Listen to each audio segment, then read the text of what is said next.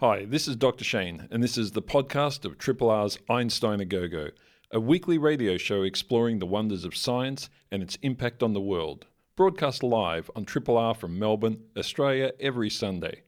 Hope you enjoy the podcast, and feel free to get in touch with us via Einstein A Go-Go's Twitter account or Facebook page. Good morning, everybody, and welcome to another episode of Einstein A Go-Go. I'm Dr. Shane. Thanks so much for tuning in to an hour of science with us here on Triple R.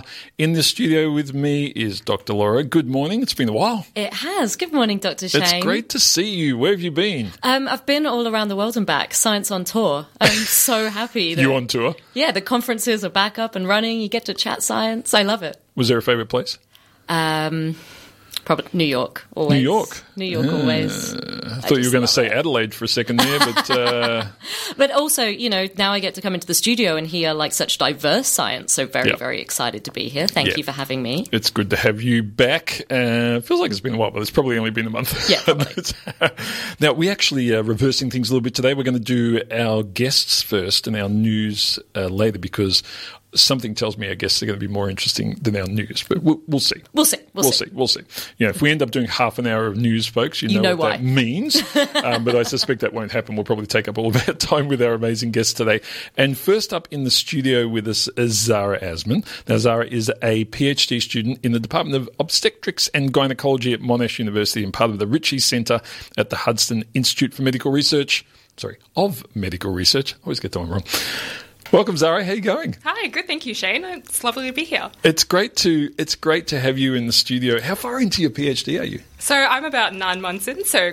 Oh, you just started? Quite fresh, yeah. Fantastic. That's why you look so happy. Haven't hit the PhD blues yet. Yeah. Well, you know, it'll hit you 3 times. That's my rule of thumb. I love to hear that. There'll be 3 times where you think, I'm out of here, I've had enough, and you just got to get through them. Yeah. If you get to a 4th, that's when you need serious help. But 3 times guaranteed, most PhD students think of walking away. At least that was what I was told, and it happened to me. How That's about you, Laura? right. Yeah. Agreed. Rite of passage. It's very cool. Now you work in this interesting area of like prenatal health and natal health, and you know, and so forth. I wanted to sort of start with you just discussing when we have babies being, what's the term? Do we use gestated these days? Is that made, built? They're still yet to be born. Yeah. Fetuses. What are some of the sort of more common issues that come up for, of course. for babies? So there are a range of different complications associated with pregnancy that both affect the mum and the baby. So there's the maternal side of things, there's the fetal side of things.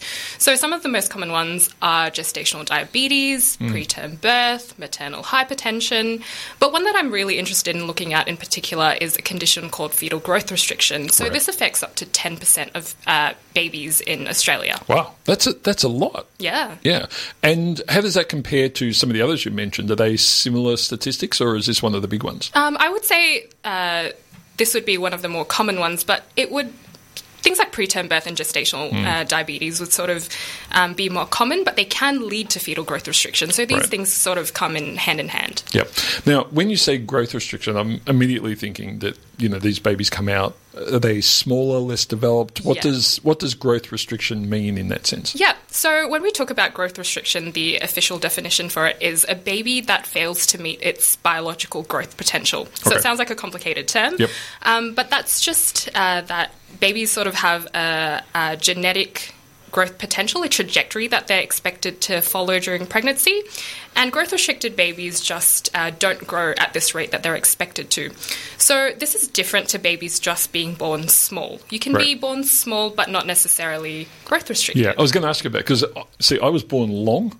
Ah, okay. Do you know what I mean? It kind of paid off, I think, because I'm 6 foot. But, you know, some babies are born different sizes, you know.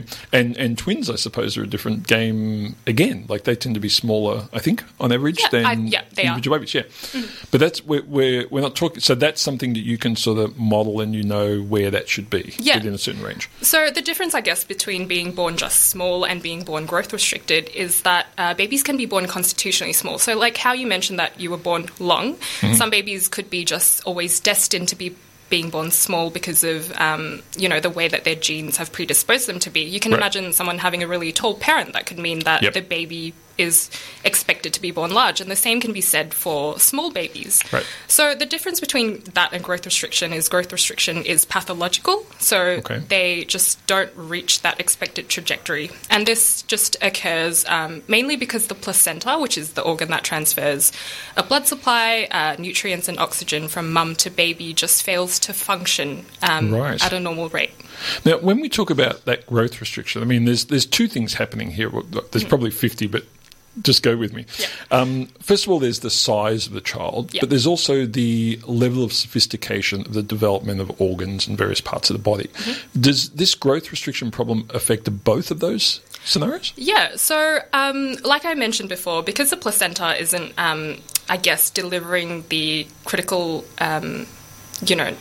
things for the baby to grow, the baby often grows in this chronic hypoxic or a low oxygen environment. And as a result, it sort of has to adapt to this challenge. So it prioritizes the growth of critical organs that would be crucial for your survival.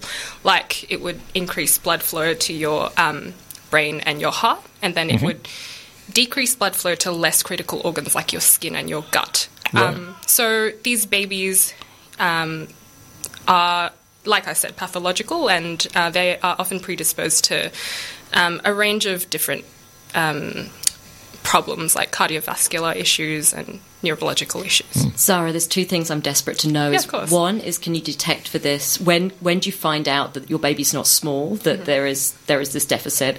And two, what proportion of these children, after it's been detected, sort of bounce back, within 6 months of age, can be treated to a level where they're back on track, back on trajectory? Yeah. So I definitely know that you can have this catch-up growth. I'm not quite sure about the statistics, but it does happen quite commonly in growth-restricted babies where they're born small, but later on they have this catch-up growth and they develop quite similarly to their peers. And to answer your first question, how do we detect this? So usually you would perform, ultrasounds to check if the baby is growing properly. So if a baby is growing at less than 10th percentile for their gestational age, that's sort of a sign that they're born growth restricted. But they could just be born, small, like we mentioned earlier. The biggest signs of growth restriction is when you do an ultrasound on their umbilical artery, you see that there's a reduction in blood flow. So that sort of suggests that the placenta isn't functioning properly. Yeah. Is there anything you can do about that point, or is it just to monitor and watch and see? There aren't any interventions. I think the only thing that you can do is to deliver the baby early. Because they're growing in this sort of unfavourable uterine condition, they're also at increased risk of stillbirth. So that's why, obstetricians will often opt to deliver babies earlier. So it's super interesting. Let me draw a very long bow here, but as we know with some elite sports people, they will often train in higher altitudes for specific reasons because it can give them. I think this is still believed that it can give them certain advantages. Are there any advantages that these children get as a result of having to essentially develop in a low oxygen environment or a restricted environment? So often what we've thought in the past is that because they're growing in such a low oxygen environment, they're sort of, because of the way their organs develop and aren't developing at a normal rate, they're sort of predisposed to complications associated with organ development. Yep. But one of the things that we've sort of identified in our preclinical model of research is that there is a secondary injury that can happen during birth, and this is known as birth asphyxia. So you can imagine during labour and delivery, it is quite a high-risk situation. Yep.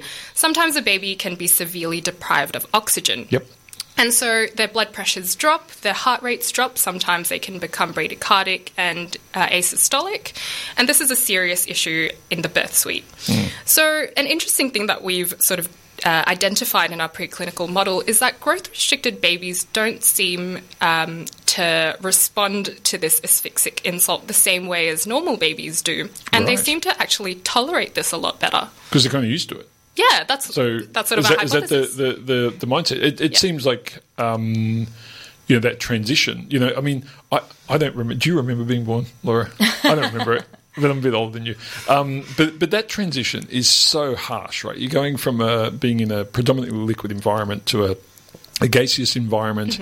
There is this incredibly, I can't imagine it's fun, for any life form to go through the birthing process, especially in situations where it's not a sort of simple, is that the right word to use?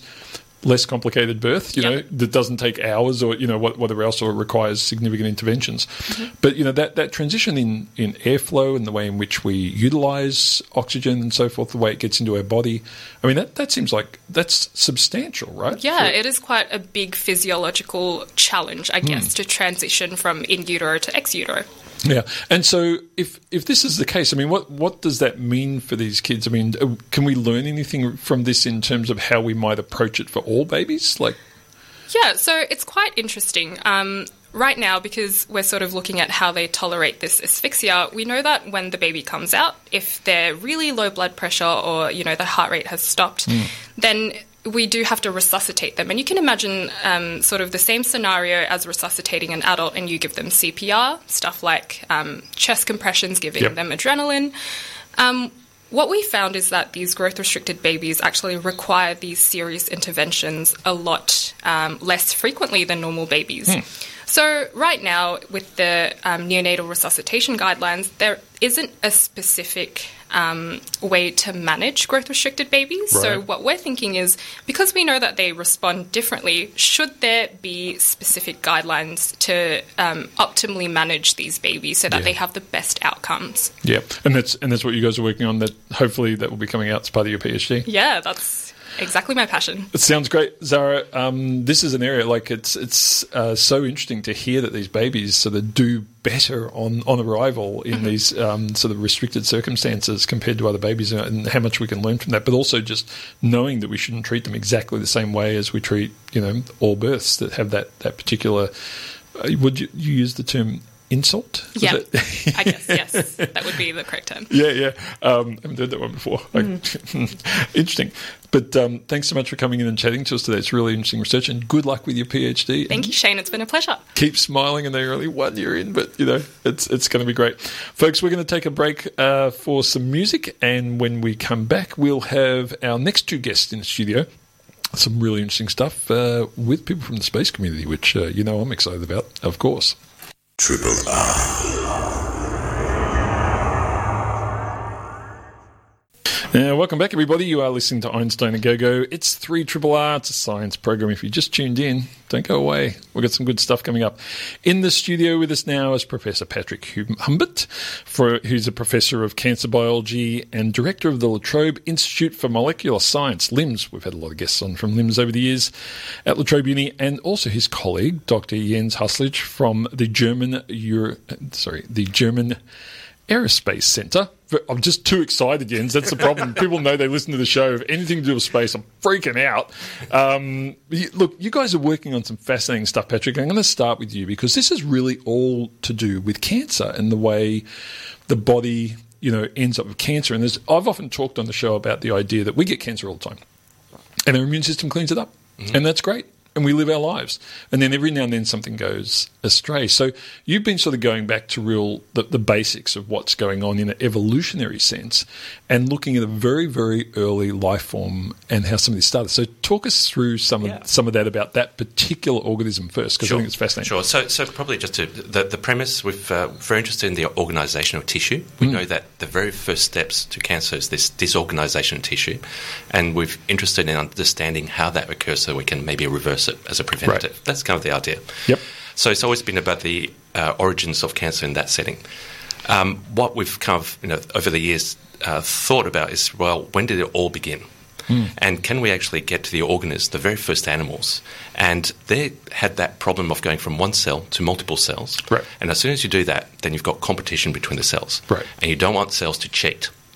As soon as you get cheat, that's really the first step to cancer. And what do you mean by cheat? So cheating meaning that one cell basically becomes fitter than the other. It starts taking over the organism, and that's to the detriment of the animal. Right. So these very, very first animals have had to find a way to actually stop that, and that's really the first anti-cancer mechanism. Interesting. So our hope is that by actually looking at those mechanisms, we can actually take those to the human setting and really kind of, have some new insights. And I suppose in that sense, like cheating can have multiple forms, right? Growth speed, efficiency, a whole lot of things. Right. Is that? Yeah, and it's actually, it's even beyond that. It's not just an evolutionary kind of better, fitter that way. There's an active process that we know occurs all the way through evolution, flies, humans, mice, where the cells effectively actually kill the neighbouring cells. Right. So it's kind of like a safety mechanism, but also quality assurance mechanism where the organs, the animal basically gets rid of all the cells that are not quite up to scratch, and this occurs during development. Yeah, and I suppose cells themselves also need to, with the exception, I suppose, of jellyfish, but we need to not have immortal cells, right? We need cells that age and die. Is that part of the process? Yeah, so as you would know, there's a very interesting kind of relationship between regeneration and cancer. And a lot of these very early animals, actually, such as hydra and jellyfish, and the organisms that we're very interested in is actually one of these, have kind of unlimited regenerative potential. And so where this stops and where cancer starts is really a very interesting space. And as you would know, there's this view of cancer as the wound that never heals. Yeah. Yeah. Right. And I think this is really the sweet spot. Yeah. Now, this organism, and I'm probably going to mess it up. Trichoplex, that's it. Yep. It's been around forever. It's everywhere, right? Yeah, it's a very successful species all around the world, found just off the shore of all the different seas, and we get them from with the dive club at La Trobe. Oh, yeah, right. So big shout out to the dive club. They're bringing it from Blairgowrie, actually. Right. So we have our own species there, but we work... You don't send them down to Altona Pier? Because Blairgowrie is pretty nice. No, exactly. Well, we go wherever the dive club goes. Right, yeah. Patrick, can you paint us a picture of what this looks like? Yeah, you mean the animal? Yes. Yeah. So the animal is called trichoplex, which basically means tricho, which is hair, and plex, plate. So it's a hairy plate. And it's about the size of a speck of dust. Lives underwater. Highly motile, one of the fastest regenerating animals. You can slice it, and within a couple of minutes it's healed. Very simple. In fact, this is why we're interested. It's not. So if you want to make 2 trichoplexes, you just cut one in half and you get 2. That's it. And in fact, in the lab at least, they breed by just splitting in half. So right. Very, very simple. 6 different types of cells, makes it kind of really easy to analyse. And one of the first ideas for us was to actually use it as a teaching tool. Just right. because it grows on seawater and kind of eats algae. So okay, very, cool. very simple. Yeah. And the dive club, like these things are pretty small. So what is that like? Are they just scooping up sand? Yeah, because we set up traps. Oh, right. So basically the traps are microscope slides that we put into a kind of little box, put it on the pier. You get kind of biofilm forming over a couple of weeks, and these things hop on, and every other life form you can think of around the pier. So we have a fairly complicated little ecosystem in the lab. That's fantastic. I'm so glad you explained that, because I was wondering how you are going diving for pieces of dust. Right? So it's just pretty important to know. It's like drift netting, Yes. you get the odd shark, but mainly it's the trichoplex, right? Yeah. It's going to be done very well. Now, of course, there's a connection here with Jens and his work in the space industry. I mean, Jens, what has he got you doing? So I'm a gravitational biologist, so I'm making research how gravity impact life. So gravity is the only constant force who impact the evolution and all the kind of life we have. And we think that the polarity of cells was also impacted by gravity or induced by gravity, so have an up and down. So it's really important. Also plants, they can sense gravity. They have to know where's up and where's down to put the root in the right direction. So this is the connection between Patrick and I. So as a gravitational biologist, I'm using all these methods to produce microgravity here on ground. So drop towers or parabolic plane flights, and also sounding rockets. And we're using sounding rockets. So we have 5 to 6 minutes of microgravity, where we can see how this microgravity impacts on trichoplex and also on these different gene groups who are responsible for the polarity. Okay, I got a million questions. First up, so there's a whole lot of other forces that biological life is exposed to, but even things, I guess, like magnetism and so forth has not been stable throughout, somewhat stable, but not overly stable throughout our evolution. There's been changes. Similar with solar radiation, everything else has kind of shifted a lot over there. Everything's shifted a lot, but gravity's kind of pretty stable, throughout. Now, in terms of first of all, gravitational biologist, first one on the show. Congratulations! It's always exciting when we get a new field represented on Einstein and Go-Go. But you talked about sounding rockets, and so how much can you get from about 6 minutes worth of zero-G? I mean, is there that much of a change during that period? Yeah, sure. So when you look at plants, so plants are able to sense 11 seconds of microgravity. Wow. So, and also, okay, when you aim to see changes in the genes and also in the metabolism, you need more time, sure. Yep. So, but it's also within minutes. So 5 minutes, 6 minutes are...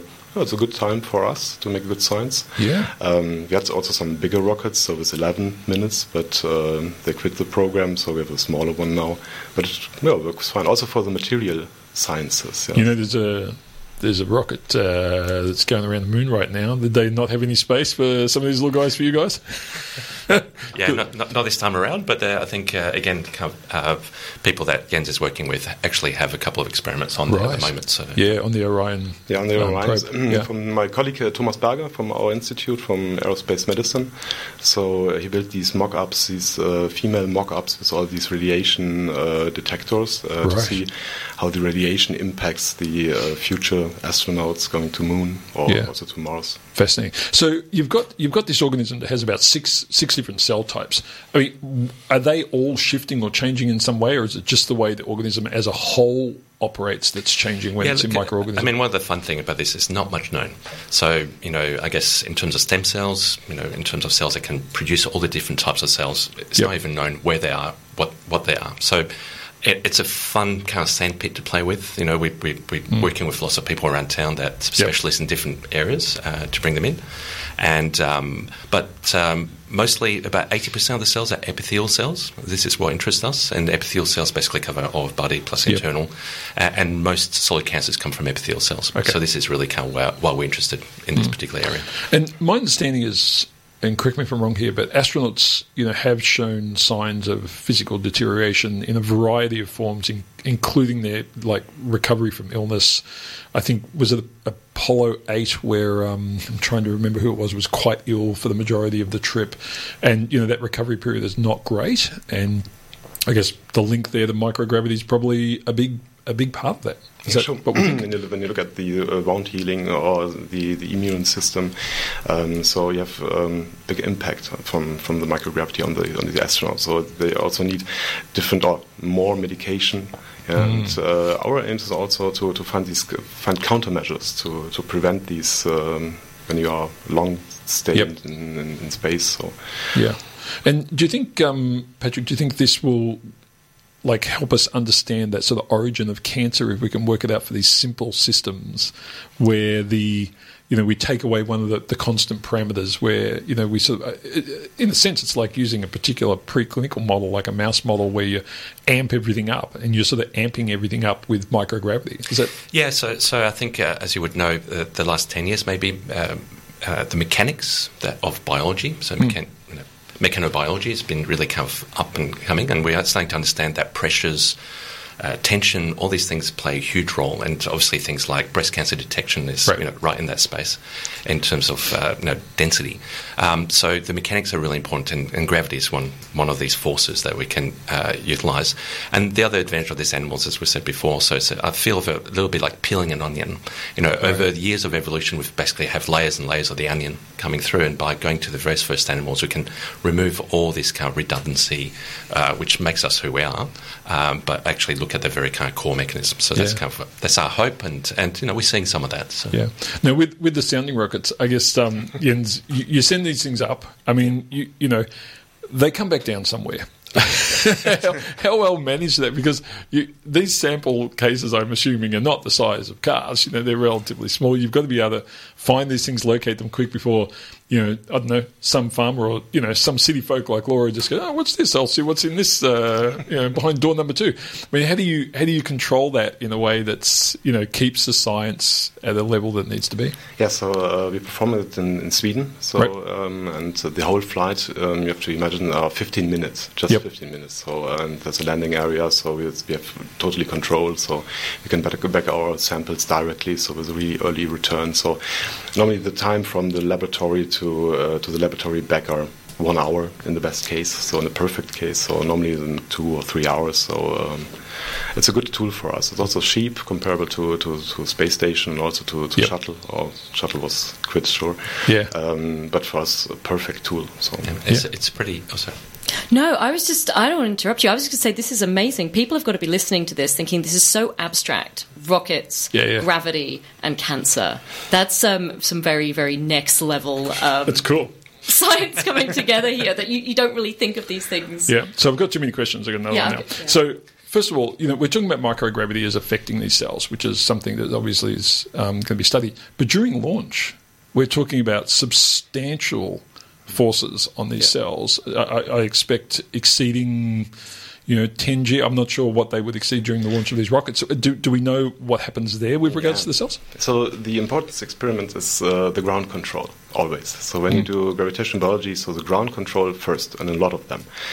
Doing a lot of controls, then you can use centrifuges to simulate the launch and also the acceleration during the launch and see what's happening. So also in the laboratory. So first, make the ground controls, so simulate it.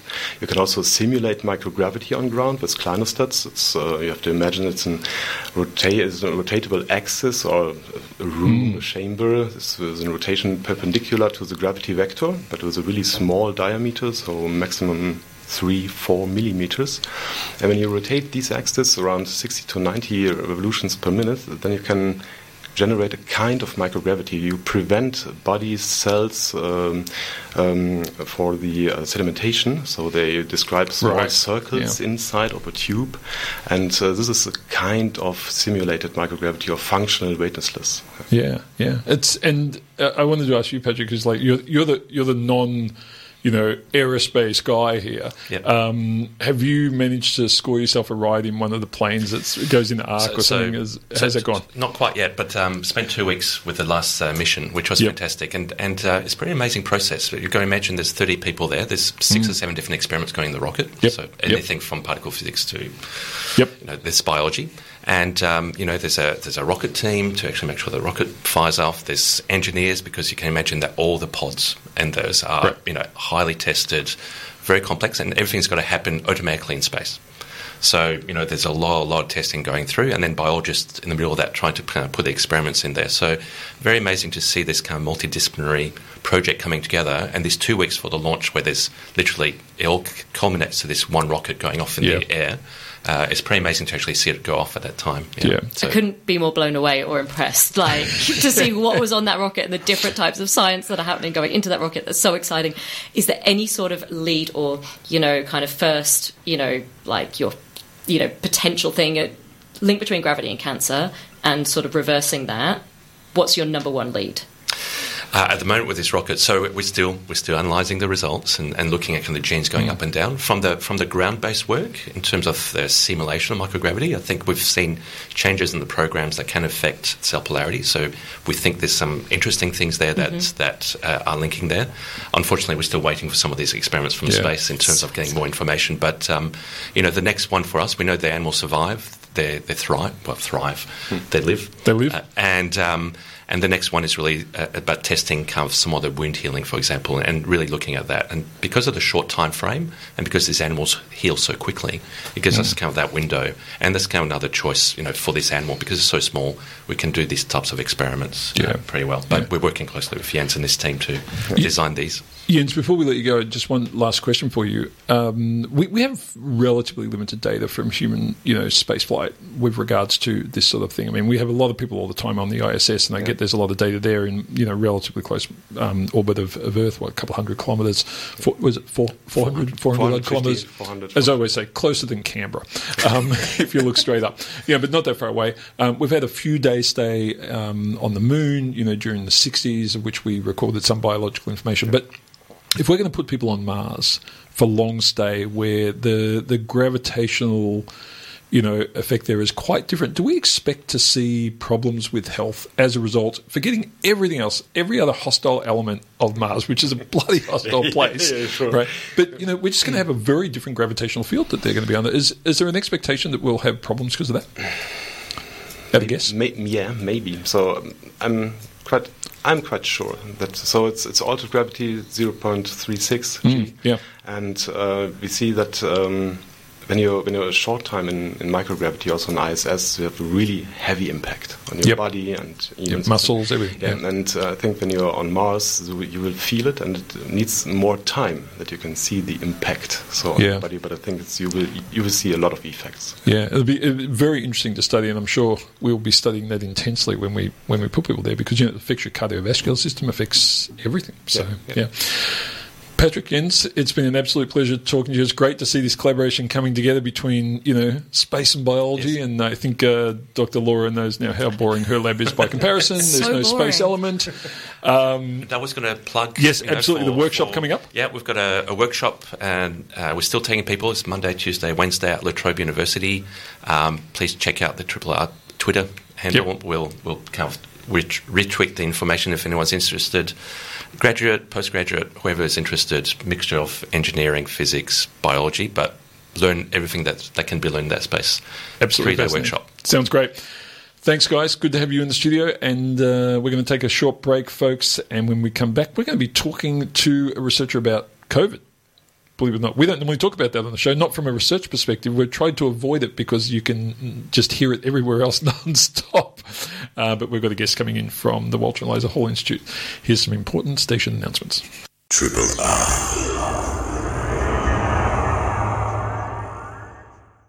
R. Welcome back, folks. You are listening to Einstein a Go-Go. We have our fourth and final guest in the studio now. It's not often we have 4 guests, is it, Laura? It's exciting. It's exciting. Stephanie Barter is a PhD candidate in the Pellegrini Laboratory of the Walter and Eliza Hall Institute of Medical Research. Welcome to the studio.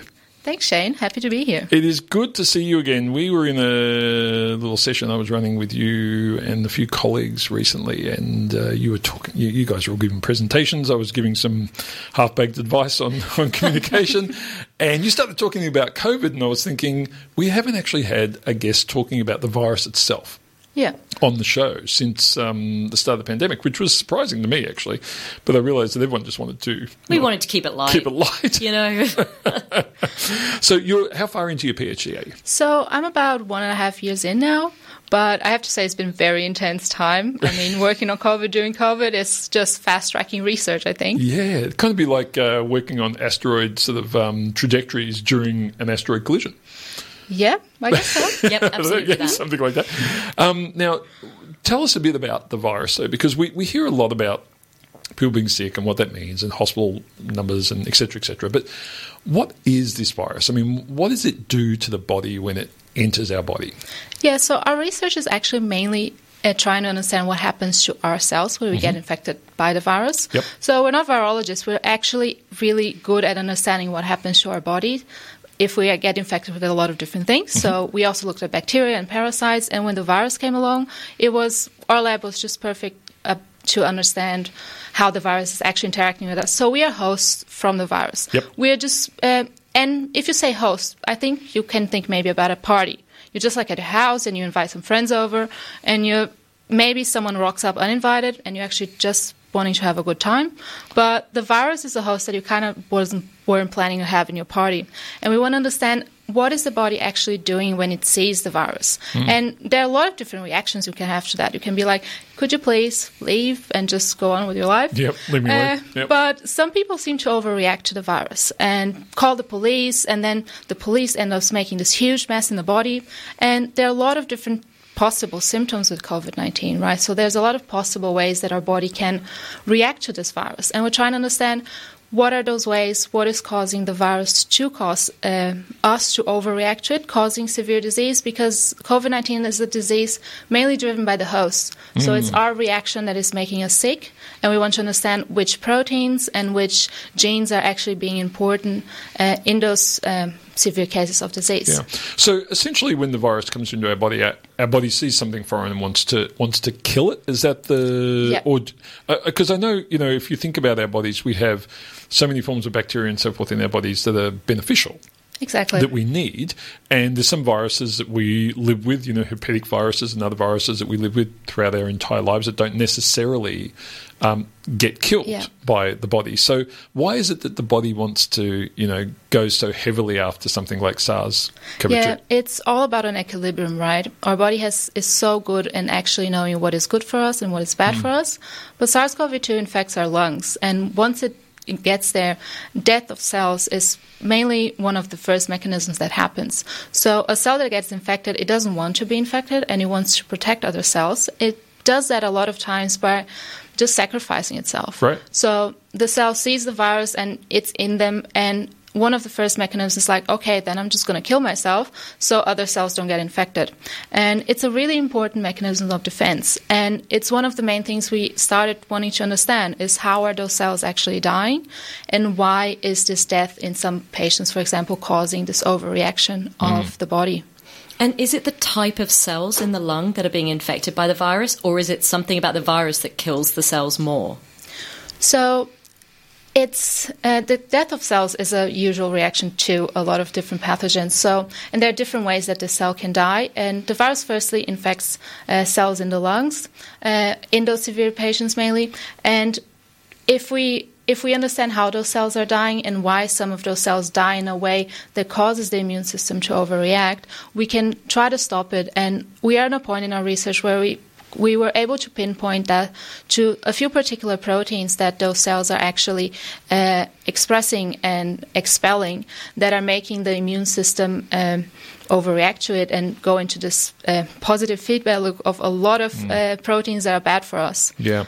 I know the last time we spoke, you mentioned this term cytokine storm. Yeah. What is that? That sounds to me like the whole body's reacting in a way that it shouldn't to something that's more localized, or is... So the cytokine storm is a very systemic response, and this is a big problem with COVID.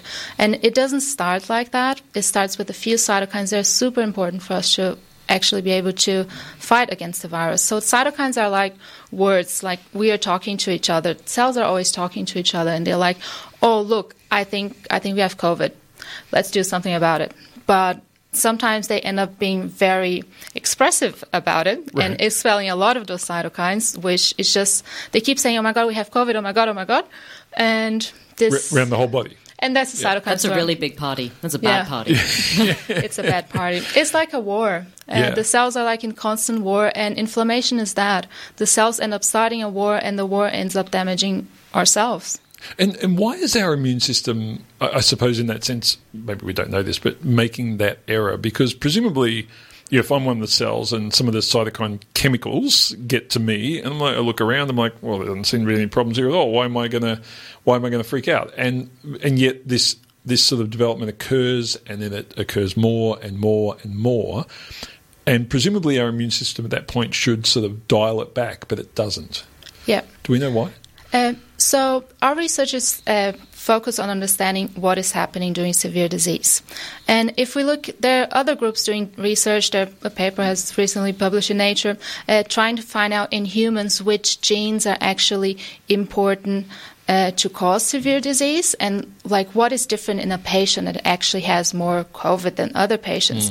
We found a way of modeling this severe COVID, and we're trying to understand what is happening, and then we have to go back from this model from the lab back to humans to notice which are actually the genes in humans. So there are kind of two different lines of research that have to go on in parallel with that. Yeah, interesting. And does this mean a different type of approach to treatment? Because we hear the term antivirals all the time, but and correct me if I'm wrong, but that isn't something that affects the cytokine release, is it? That's something different. So this would be a different approach to treatment? Yeah. So I think the first treatments that started emerging for COVID-19 were based on the virus. And then at some point, people started to understand more and more about the disease and how it's actually driven by our bodies. So a lot of the treatments for severe COVID-19 are actually based on ourselves. We look at proteins that we have too much during severe disease, and we want to reduce those proteins specifically rather than attacking the virus, because severe patients, for example, they can still have symptoms after 2 weeks, even though they don't have a lot of virus anymore. So we don't need to reduce the virus, we need to reduce what's happening. as a reaction to it. Are there other viruses that do similar things to us that we know commonly? Yeah, so SARS-CoV-2 is very similar to the original SARS, for example. Right. Yep. And that's an example that I give a few times trying to explain what is SARS-CoV-2, because people remember the first SARS back in, 2003 maybe. Yep. And the disease was quite different. It was also more severe. I think that's mainly also a good reason why it didn't spread so much. People were getting really sick, and it was way less contagious than now. Right. So COVID found this really bad sweet spot of being very infective and not too deadly. Yep. That is causing so many problems now. Yeah, and I have some vague recollection from your presentation that I saw previously about these things popping up throughout history, very similar viruses. Tell us about that. No, what you have in mind is a timeline that I put up about different pandemics during time. I was just really interested to know why viruses come and go, or not even viruses. It can be parasites, it can be bacteria. And all of the pandemics that we had, we didn't have only one time. So it came multiple times, or it was viruses that were derived from an original virus. Yep. And the best example is influenza. How long have we been having flus? I think it's since the 1700s, so very long time. Yeah, Comes and goes. It's an interesting one, influenza. Whenever people often will say to me, like, oh, you're on your 4th booster for COVID, this is never going to end. I'm like, yeah, I'm on my 27th one for influenza. But that is helpful. It's something that we have to keep in front of, and it sounds likely that we'll have to do something similar with. So we'll never get rid of SARS-CoV-2. So we have to find ways of helping the patients that are actually getting sick and understanding why are they getting so sick and how can we stop them from getting so sick. Yeah. Now, before we let you go, Steph, I understand from what you sent to me that there is a P3 facility at the Walter and Eliza Hall Institute. I've had so much to do with this institute for decades, and I did not know this. Tell us about that. Yeah, so we have a PC3 facility. PC stands for a containment facility. It's just like the level, a physical containment level of the labs. So most of, we work with so many different pathogens, so virus, bacteria, parasites, whatever is happening. Most of them we can handle on the level 2 lab. Yep. But the really dangerous ones, or the ones we don't have treatments or very good treatments for it, we have to handle it in a special lab. So there are a few airlocks that bring you to that lab. Yep. Only a few people are allowed in, and there are only a few methods they're allowed to do in this lab, so everything's very controlled, and you have to put special scrubs and a plastic suit and a plastic hub and carry this battery around in the lab. And Steph, the reason Shane's asking is because he wants to come in and try on the spacesuit. Yeah. Is that why this is coming up right now? There's a P2 facility at the Doherty, is We've that got right? a PC3 as well. You got the 3 as well? Because I remember when the Doherty trying to make connections to wear that suit. When the Doherty was constructed, I was lucky enough to go on a tour during constructed back in the days when you could walk through that facility before it was brought online.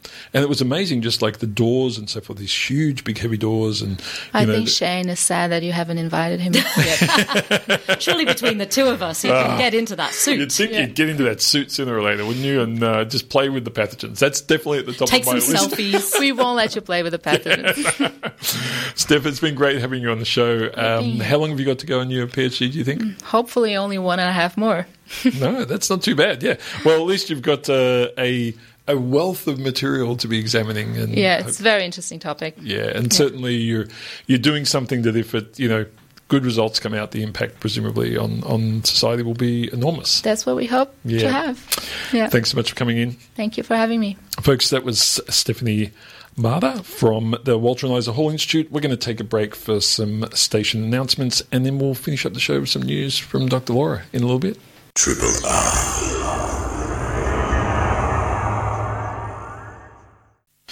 Welcome back, folks. You are listening to Einstein A Go-Go.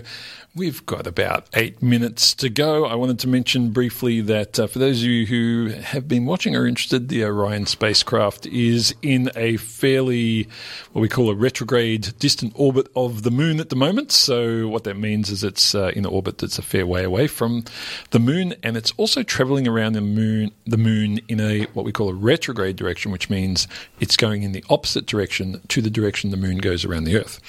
And it'll hang there for a little bit and then eventually come back in closer to the moon and slingshot its way back towards Earth for a return, I think in about a week. It's all happening. Oh, sorry, Dr. Laura, you're back from the bathroom break. Thanks for announcing. Oh, yeah, I like to keep people informed about what's going on behind the curtain, so to speak. It's all activity here. Yes. So anyway, Orion's going great. Collecting lots of data. There's some images online, some cool stuff. But this is the precursor, of course, to returning to the moon for human settlement one day. So pretty interesting. And just hearing about some of this biological research about cancer treatment, if you're ever wondering why we do this, there you go. All sorts of things to learn. I'm so excited. I want to put some stuff on those rockets. Well, you know who to talk to. Oh, no, thank God. It's great just meeting the people who are doing it. Yeah, very good. What's happening in the big world of news? So I came across a really exciting super landmark study that was published in Nature this week, so you know it's important. And it actually really leads on very nicely from our last guest, Stephanie. It was actually talking about why a lot of these outbreaks of viruses are popping up when and where. And a lot of viral outbreaks are actually coming from the bat. Now, from bats. Bats, yeah. Did you know scientists are pretty much, well, they are lovely, remarkable, but also completely terrifying. So it's well agreed now with scientists that bats were the host reservoir of SARS-CoV-2. Mm-hmm. Bats carry tons of diseases, and they do so without it bothering them at all. So deadly, tons and tons of viruses that are deadly to humans, and bats do absolutely fine. They have incredible immune systems, which is why so many immunologists, especially in the wake of the pandemic, are seeking to understand the bat immune system, which is completely amazing. And also just thinking about, the cancer and space and gravity. Bats are also remarkably resistant to cancer, and they really don't age the same way as other animals. They actually do really well in DNA repair. They live to the age of 40, which is remarkable for their size. I think it's fascinating how some creatures don't really get cancer. Like, I think lobsters as well. Oh, I didn't know that. Yeah, I think it's one of the crustaceans. I think it might be lobsters. One of them don't really get cancer. And there's so much to learn from these animals, these species who've got it all worked out. Yeah, they've just been the same for a very long period of time, evolutionary. And absolutely fine until humans come around and disrupt stuff. Yep. And that's exactly what's happened with bats. So in this study, they actually tracked. It was a US-led study, but they tracked Australian flying foxes. And the reason why they tracked our flying foxes is because they are the host of the reservoir of Hendra virus. Right. Now, Hendra virus, Australians will have heard of. It's an Australian virus. Well, it's been found. The only cases of Hendra have been in Australia. Yep. And this was first tracked in 1994 in Brisbane. And it was found in horses, and it was found in some of the people who were tending to the infected horses. And there's only been very, very rare bouts of Hendra from 1994 to now. It's very, very rare. It transmits to horses, and even rarer so that when it tracks to humans, but when it does so, it's incredibly deadly. So 7 people in Australia have had Hendra, 4 of those people have died. Oh, wow. And in horses, 3 out of 4 infected horses die, and it's a respiratory pathogen. It's not very nice. It comes from the bat, and as I mentioned, and specifically the flying foxes. And so what these researchers did was they captured flying foxes off the coast of eastern Australia. They sampled their blood for Hendra virus every 3 months. And together with that, they looked at 25 years' worth of data of bat location, climate change and climate events, habitat loss, and nectar shortage for bats. And I'm going to just give you a little bit of information on the nectar that bats like. They like the nectar from eucalyptus trees, and that's really important because when you take down the eucalyptus trees or you have climatic events... burn them down. This is a problem. Yep. And so the motivation was to ask, when are you going to get bouts of Hendra, and what are the events that cause this? And what can we do to prevent it?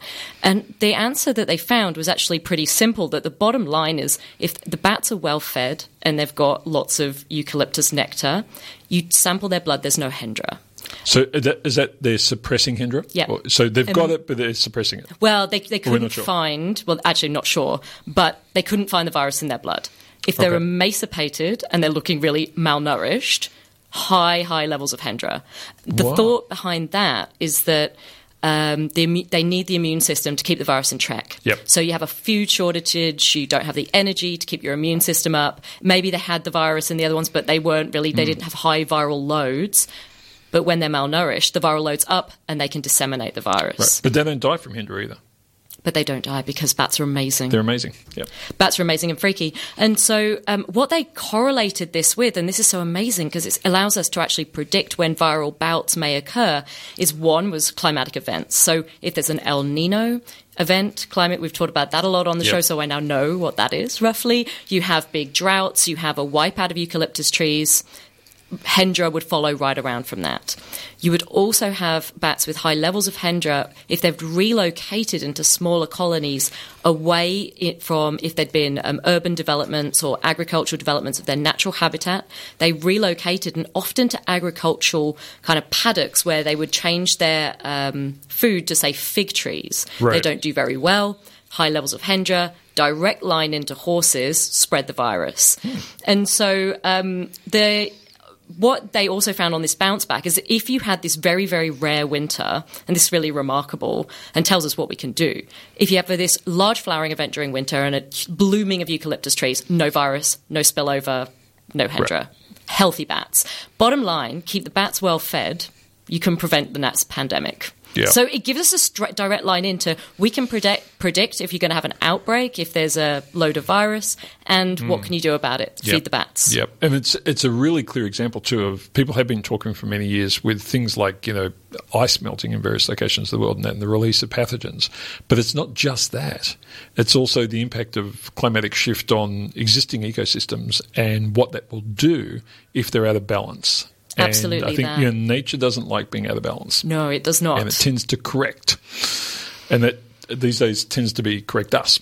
So, not to mention the horses. Yes. So, yeah. And we actually don't really know what other things might be affected by Hendra down the track if it spreads further around the world. So, yeah. Thank you, Dr. Laura. Very interesting stuff. And I think, a good message in there. But it's great to see that direct connection being made. So, keep the bats healthy. And keep the bats healthy. They're amazing. They're fascinating creatures. Folks, in a moment, we are going to hand over to the amazing team from Eat It. I can see Cam and Matt Stedman in the studio next door are ready to go. You've been listening to Einstein A Go-Go. Dr. Laura, great to see you again. Thank you for having me, Shane. Fabulous show. See you again next month. And, folks, until next week, have a fantastic Sunday and week ahead. And I'm Dr. Shane. Remember, science is everywhere. We will chat to you again in about 7 days. Hi, this is Dr. Shane. Thanks for listening to the podcast of Triple R's Einstein A Go-Go, a weekly radio show exploring the wonders of science and its impact on the world. Broadcast live on Triple R from Melbourne, Australia, every Sunday.